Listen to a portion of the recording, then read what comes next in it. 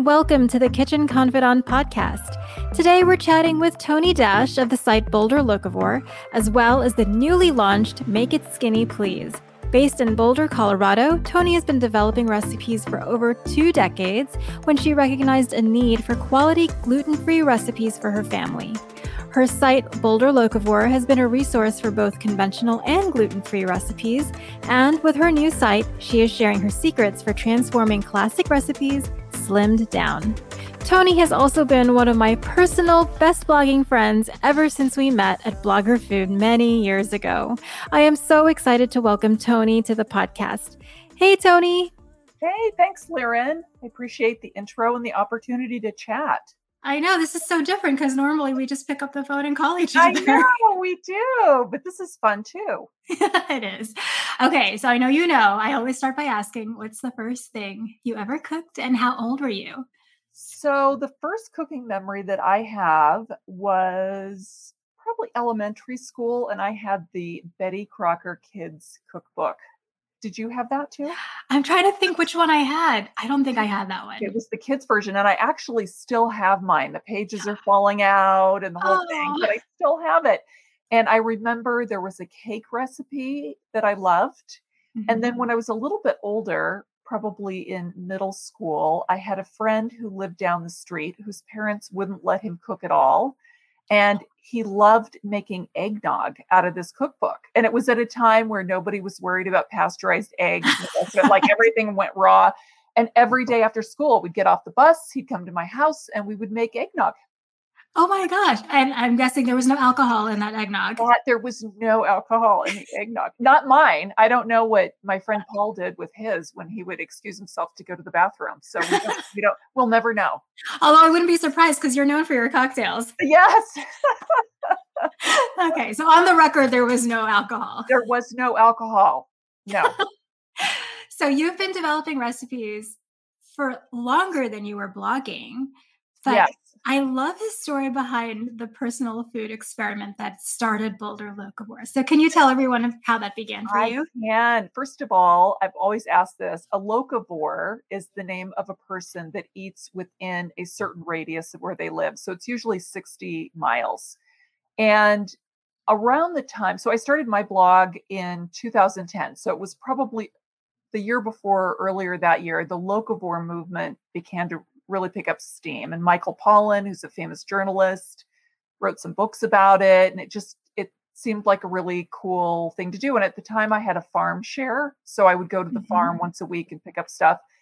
So I was reading all about these people practicing locavorism, but you know what? They all lived in California, which, as you know, I used to live in California, and it's pretty easy to eat locally and fresh all year round in California. But I'm in Colorado, and I just thought, I wonder if you could do it over a Colorado winter, sourcing your protein and majority of your produce like from a 60-mile radius. So I just kind of took off to do that as a personal experiment. And I did do it, and I discovered all these great resources in the process, farms that Greenhouse grew and winter markets, all this great stuff. And I just found myself, it seemed like everywhere I went, talking about it with people, like whether it was on my kids' playground or at a coffee shop. And each time the people would say, could you send me those links? So I would go home. And in hindsight now, I don't know why I didn't start a Word document and put the links in it, but I would always start from scratch. Oh. So it went on and on and on. And so the last time this happened, I was meeting with another mom friend, and we started actually a school garden project together. Had the same conversation, and she said, would you send me the link for that pumpkin farm and this? So I went home, and I would have to go to the website, and then I would cut and paste. It was like 17 links. And I decided, I need to put these somewhere where people can come and find them. And maybe that's what a blog is, and that's where I should put it. And that's kind of how it started. And I didn't even really know what a blog was, to be honest. So I kind of just started writing about all my food experiences there, and then found, because I was eating really seasonally. So when you eat seasonally, the ingredient drives the recipe. So you don't pull out a cookbook and go to the farmer's market, try to match things. You go find what's fresh, and then you come back and re-engineer it. Mm-hmm. And so what I found was the recipes that I was posting, which were pretty simple, were actually getting some traffic. And so that's kind of what ended up driving the direction of Boulder Locavore. And I still eat local, but my recipes aren't exclusively seasonal. They're seasonally inspired, but I don't just eat from farms and stuff at this point. Okay, so you've expanded beyond. I've expanded, yeah. So, and as you mentioned as well, I'm gluten-free and my kids are gluten-free. So there were certain ingredients that I can't get locally in order to prepare gluten-free food. Now, at that point, the gluten-free situation was completely different. There were not, big brands did not make flour that was gluten-free. It was a very cottage industry. So it was much more challenging to find core ingredients like flour that tasted good and worked well. Now it's not that issue, but that was, part of my limitation at the time. Right. I mean, nowadays there's a whole aisle dedicated to gluten-free. I know. It's great. And yes, but back in the day, that wasn't the case. It was not. And a lot of the ingredients just weren't very flavorful. Garfava flour was super popular because it's got great binding, but it's made from garbanzo beans and fava beans. So, oatmeal cookies, they don't taste fabulous when they have like a bean undertone. Well, when you put it that way. Yeah. So so fortunately it's, a lot of things are good about the change, but yes, so my blog has really expanded and really now it's focused on easy, flavorful food. And my goal is to make it approachable. So anybody, regardless of their cooking ability, can find recipes that they can make and not take hours or days to do. So that's kind of my mission for that website. Right. And so now I know that you and the kids eat gluten-free. Yeah. But your husband doesn't. Well, so how does that work? He does, in that, there are a couple things, cereal and beer he will eat that have gluten, but really he just, jumps on board and eats with the rest of us. And really the easiest way to eat gluten-free is to eat whole foods. So, normal whole foods that you would eat wouldn't have gluten. It's, processed foods or, trickier sauces. But now again, let's say if I made an Asian inspired meal, there's tamari, which is gluten-free. So it's a soy sauce equivalent. So it's just very easy to change it up so it would taste the same, but be gluten-free. So he just goes along with the gluten-free crowd in our house.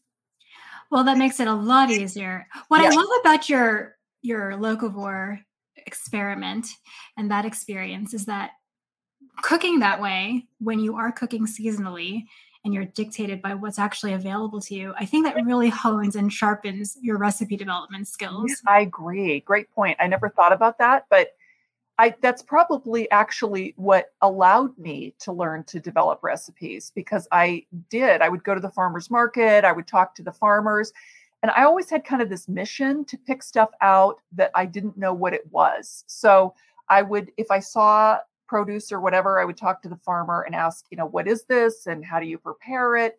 Because that just was fun to me. I was very excited and inspired by ingredients. And so I think you're absolutely right. And I never thought about that. So thanks, Lauren. You're welcome. Are there any things that are local to Boulder that might be harder to find somewhere else that you've discovered? I can't think of anything produce wise. Not really. I mean, probably for other parts of the US, I would guess there's an overlap with what we have here with different areas. Probably every area doesn't have everything, but I can't think of anything that's indigenous to this area that people couldn't get elsewhere. Right. At this point, no one's really foraging for the berries or right, exactly. the odd thing that you find. I had friends who were also doing the very local farm shares, and they would share a cow. This was up in Oregon. And I used to love her stories because, she'd be like, yeah, we have a cow share. Yeah. And I thought that was so fascinating and just a great way to eat and really appreciate your food. Definitely. Well, and you are more connected with your food system. So we typically eat organic whenever possible. And, I think when you eat local and organic, what I noticed is that the produce stays fresh so much longer. It makes you really realize when you get it, even from a great store, that time on a truck or wherever it's come from, it just changes how long you can enjoy things. Whereas if you get them locally, most often they'll last a lot longer and, be fresher when you get them. That is such a good point. I've noticed that too. You're right. You're absolutely right. Okay, so you've lived in Singapore. I have. And traveled extensively. So I want to know, like, how did that inform your cooking? So I just flashed on a memory. I was in Singapore with the company that I was working for. The company had taken over a Singaporean company, and certain representatives were from the U.S. were sent over to kind of partner with our local equivalent to kind of do training and the rest of it. And so I was over there for quite a while. And I remember right before I came back, an American friend said, "What are you looking forward to? Like, what do you miss? What food?" And there was nothing, because the kind of bigger American restaurants had a presence there, but the food and the style that was available there really wasn't available in the US, or certainly, at the time that I was there. So I loved the food. I just dove headlong into the food. And Singapore, at that time at least, was kind of equally divided between Malaysian, Chinese, and Indian food. So you could kind of get anything that you wanted. And I learned a lot about different preparation methods and curries and things like that. I'd always had curry, but they prepare it very differently. So I think that kind of infused itself both into my taste buds in terms of what I really gravitate toward, but also in certain methods and little tricks that I learned. I try to incorporate that into the recipes that I create now. Is there a specific trick or tip that? So the one thing that really, and people who make curry are probably going to roll their eyes and think, okay, so that's a kindergarten tip. But for me, it was huge at the time, where I think I had always seen my mom make curry, where everything just got kind of thrown into a pot from what I remember. But the, making a curry paste from scratch and allowing that to warm and become fragrant in the pan before adding the other ingredients just really makes, I think, a different end result.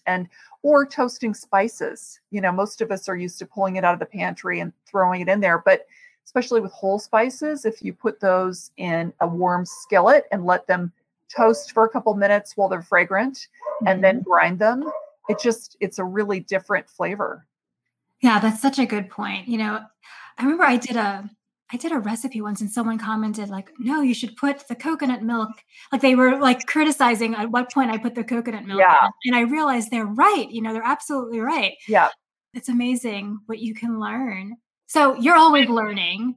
Yes. And did you take any culinary classes while you were in Singapore? Or I did not while I was there, but we used to eat at the hawker centers all the time, which are kind of open food courts. If people haven't been a place like that, it's literally people that have a little tiny stall and they probably make one thing.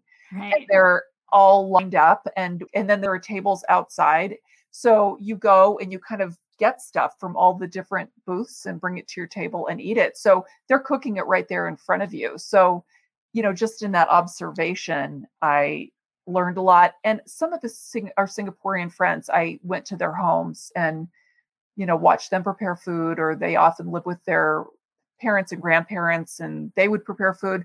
And I think because I was super excited about it and really wanted to learn, they just wanted to show me everything. So it was great. And I loved those opportunities to kind of go to their homes and see how they really prepared the food authentically. That's something you and I have talked about this recently, but honoring the authentic nature of food is really important to me. I think it's kind of a sacred thing. And so when I make recipes that are from a culture, I really try to stick to the organic method to honor that. Some recipes, for instance, I have a recipe on my site for Singapore street noodles. Well, they don't make Singapore street noodles in Singapore. That's an Americanized dish and it's delicious. But I was very clear in the recipe to say, this is not a Singaporean dish. This is an Americanized dish. I think honoring where dishes come from and trying to prepare them as authentically as possible is a way to, pay homage to that food. Oh, totally. I was just talking to somebody else yesterday about that very thing, and really just appreciating where the food comes from, the reasons behind it, the reasons Yes. why it's prepared in a certain way. I think those recipes, the authentic ones, are really hard to find. Yes. And I also think it's okay to take inspiration from that, I agree. and to just incorporate it in your own life. But I do think it's just so nice to know exactly where it's from and the reason behind it all. Right. I agree. And also, there are some people that haven't traveled or haven't really even been exposed to any kind of Yeah. ethnic food. So it's a little bit of a gateway. So, not to say that we would be replacing the authentic dish exactly. I mean, there are some ingredients you can't get. Yeah. So, for me, offering people an opportunity to taste a different kind of dish with ingredients that they can find while still quantifying, this is how it would be made in its organic state. I don't know. It's like taking somebody by the hand and introducing them to a world that they may never have a chance to experience. Yeah, you're right. Food and travel go hand in hand, but if you Mm. don't have the opportunity to travel, exploring the food is the next best thing, especially now when we're kind of stuck here at home. Right. Right. That's it. And Armchair yeah, travel through your dinner table. exactly. That's our next website, Laren. Oh, like in our free time. Yes. Yes. That would be so fun. But another good point that you made is that the ingredients might be different. Like even my mom, when she came here to the States, gosh, back then it was hard to find certain ingredients. It was Yeah. hard to find tamarind. Right. So she would have to substitute with lemon. Mhm. And it's interesting, like how a cuisine can change, you Well, know? it's funny, right before I got on this call, I have my grandmother's apple crisp recipe that I'm updating. It Mm. was from 2011, and it was something we always enjoyed, but when I started making it, it has raisins in it.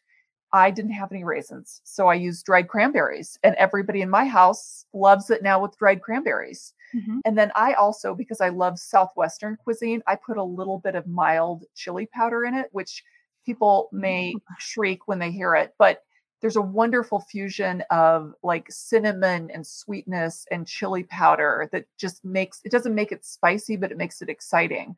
So that's Ooh. my evolution of her recipe. And I just think that's how they go. You use the ingredients you have or the things that you like, and you keep iterating these recipes to give them kind of a life. Right, and that's just the evolution of things. I mean, Yes. gosh, just look at an old original Joy of Cooking cookbook, and there are recipes that you will not wanna make. Right. Right. So, it's constantly changing. Yeah. So, okay, we have to talk about cocktails very briefly because Yes. you have quite a section on booze. Yes, I do. So, I wanna know what your favorite thing to make for fall is, and what does your bar look like? Because Ugh. it must be amazing. So, all of my well, not all, because it's now overflowed. I have a pretty large pantry, and the top 2 shelves are all bottles because I like to infuse and stuff. So Yeah. it's a little mad science-y looking. If it's not nailed down, I feel like it could be infused, and I've probably tried almost everything.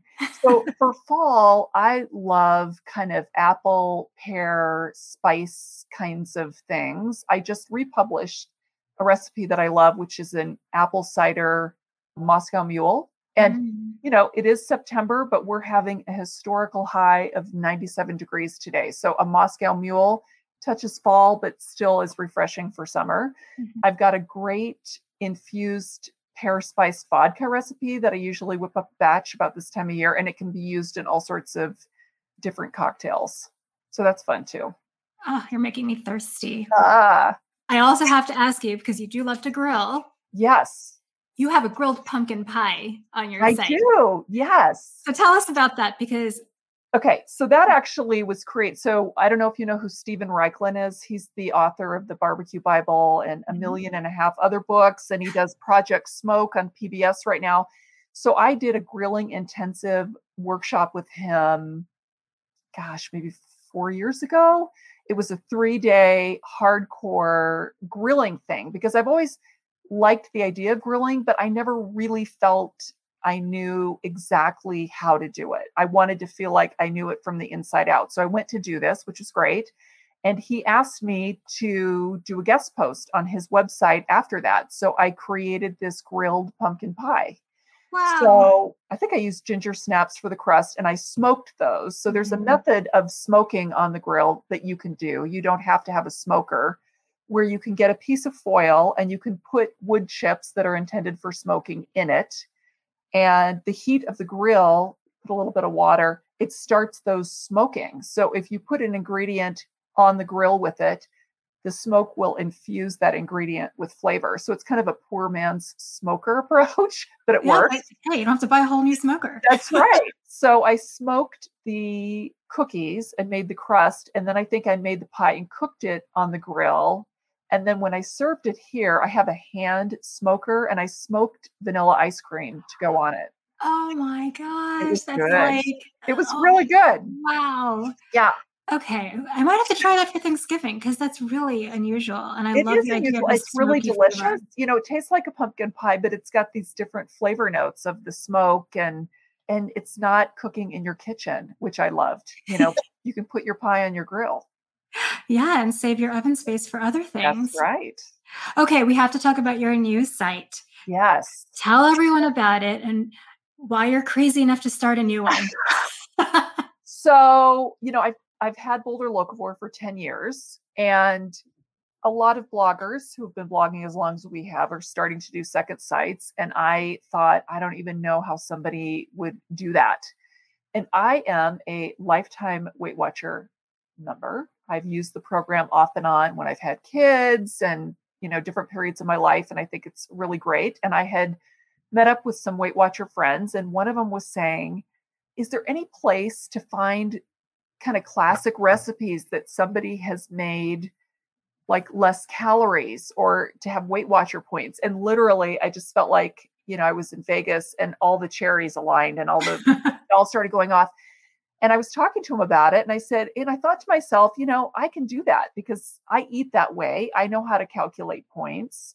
And I kind of think in that way anyway. So I just decided, I think I'm going to create this website that offers that. And this idea actually came up about 2 months ago. And we literally launched 2 months after the idea, which is kind of mind boggling at this point. So the recipe concept, as you said in the beginning, is taking classic recipes and making them more calorie friendly using real food. So I don't like the idea of, you know, no fat cheese. You know, I don't use sugar substitutes myself. I'd rather use sugar and less of it. So, you know, it's really trying to take recipes that people love and making them in a form that doesn't sacrifice any flavor, but takes some of the calories out of it. So it will, you know, appeal, whether they're trying to lose weight or they just want to have recipes that maybe are more fat reduced, or they're on Weight Watchers and they want a recipe that's been, you know, had the points calculated. So that's kind of the idea. Yeah, what I appreciate most about that is that you're still using real ingredients. Yeah. And yeah, I'm like you. I'm not a fan of, let's say, the sugar alcohols, Right. or things like that. There's just a flavor to it that I don't enjoy particularly. I agree. Their behavior is different. So I know you know this personally, but I'm also in the process of getting certified as a nutrition coach.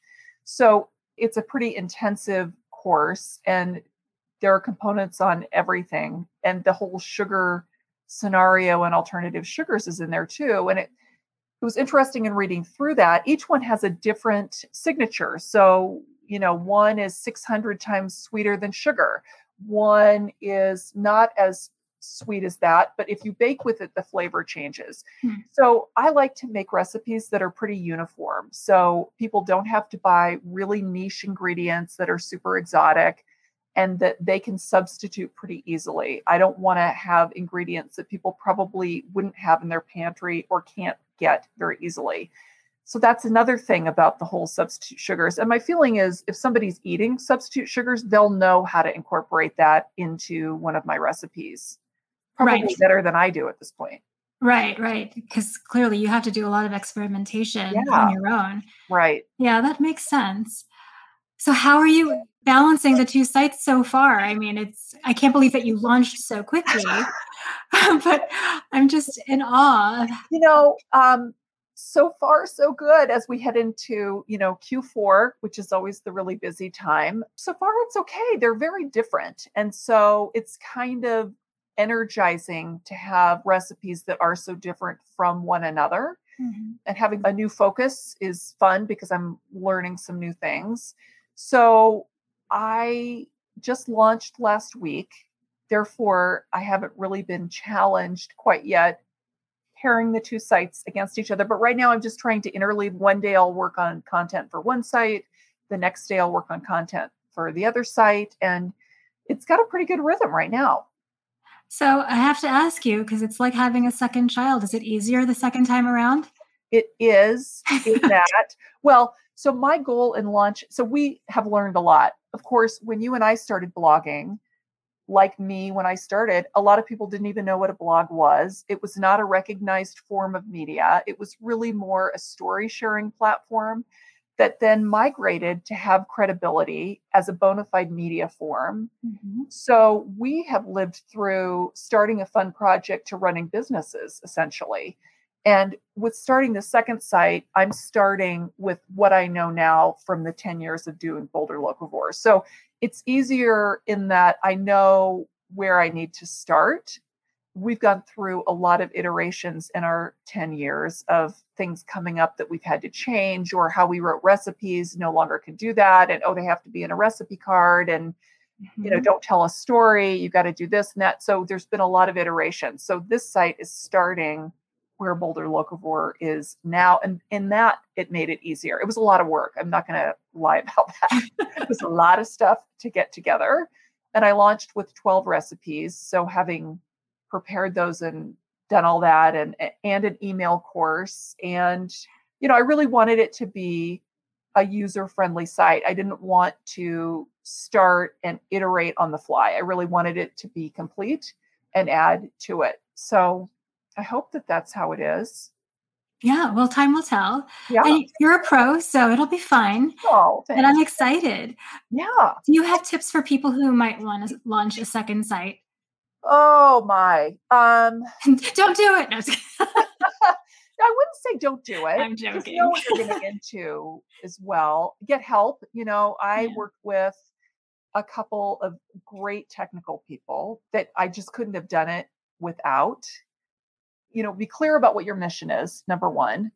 Be clear about what form you want things to be in when you launch. Set a reasonable time frame and think through all the details. There's a lot to it. And so I had a pretty extensive project spreadsheet between technical stuff and recipe stuff and email stuff and all the things that I wanted to do. I'm listening to what I'm saying and thinking probably none of that is helpful for anybody. No, I think it is. I just think you have to be realistic. It's a lot. But it's a mountain. You climb over the top of the mountain and you're over it. And then you're in a different kind of phase of things. So there's just a lot of details, I would say. Right. I'm just guessing that over time, because as we know, in the last 10 years, things have changed and things will continue to change. So there's always something new to learn and something new to do and fix. Yes. And fix. Yes. Yeah. My hope is with where the second site started, there won't be a lot of backtracking as we have had on our, first. Right. It's because things have just changed. And unless you've got a reason to iterate things, we've got this backlog of thousands of recipes. It's, substantial effort to go back and fix things.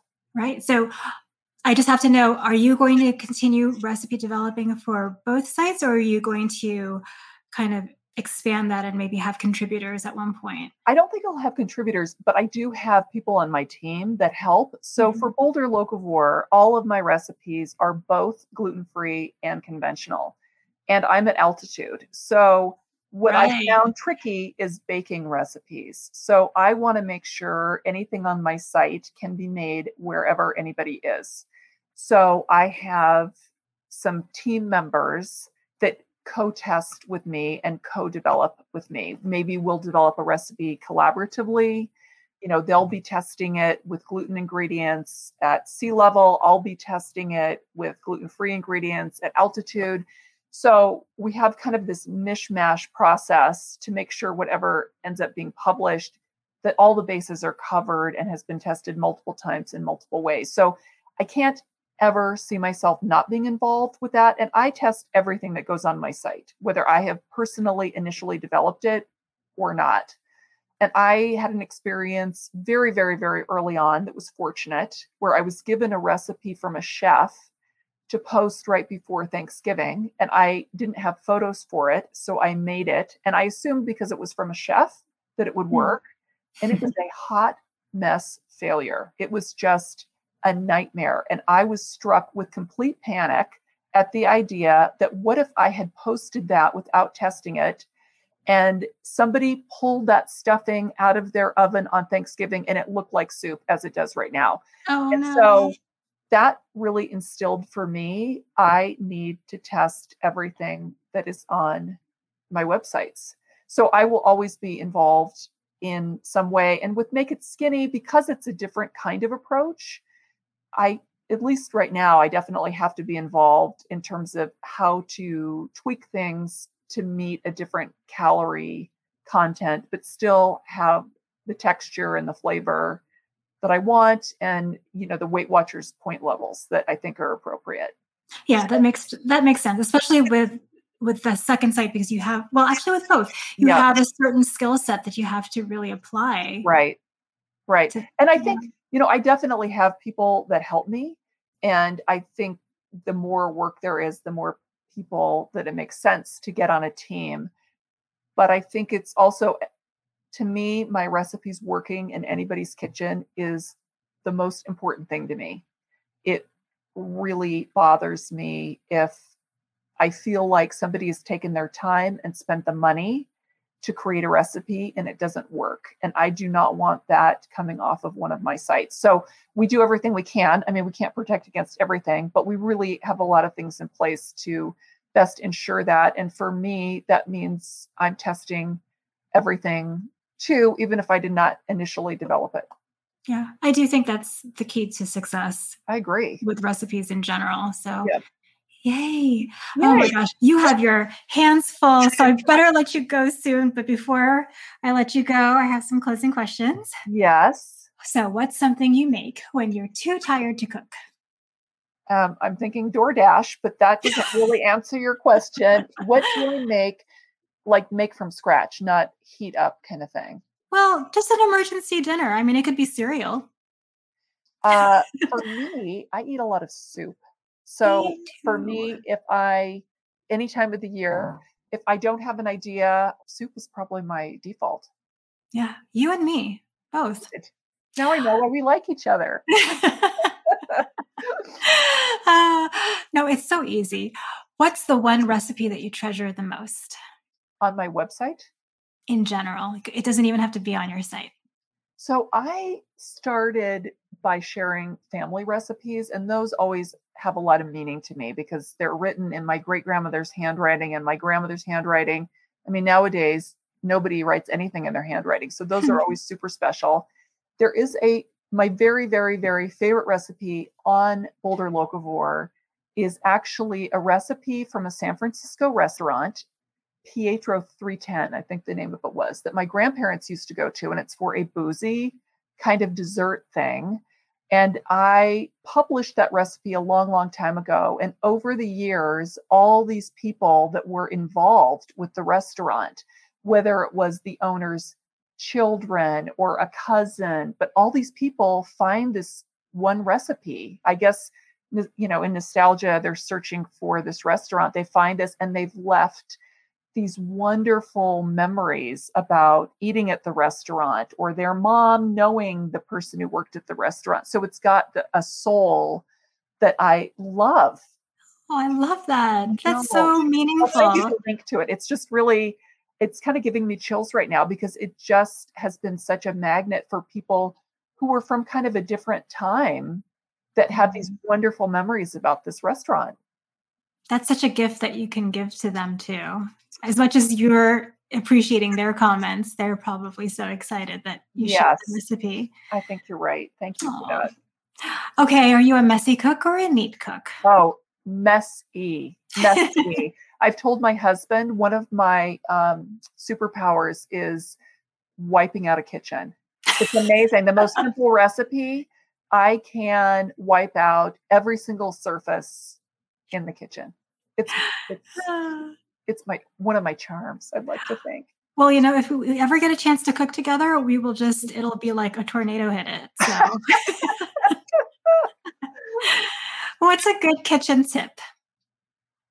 Well, so I'm flashing on my friend Yvette, who has Muy Bueno Cookbook. Mm-hmm. And she did a little tutorial for an insurance company. And she had commented about when you're cooking with a skillet, always make sure that the handle of the skillet is turned away from the open area in front of the stove. So you do not walk by and knock it off. So that is totally not my tip. Yvette, thank you. I never thought about that, but it's something I always think about now. And then my personal thing that I love is I have a mini chopper, which is like a mini food processor. Mm-hmm. And I chop everything possible in there. I'm a little bit of a lazy cook. So anything that I can chop in my mini chopper, I do, because I like to save time.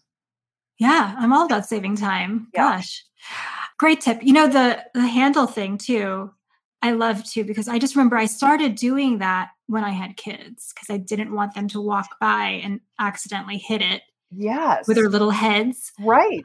And it's just something I continue to do now, even though they're older. Yeah, it's a great thing. Well, and I'm a little bit clumsy, so I would probably be the one that would knock it over. So again, thank you, Yvette, from Muy Bueno Cookbook for that tip. Okay. And as you know, on Friday, I like to share 5 little things, something that makes me smile. So is there anything that made you smile this week?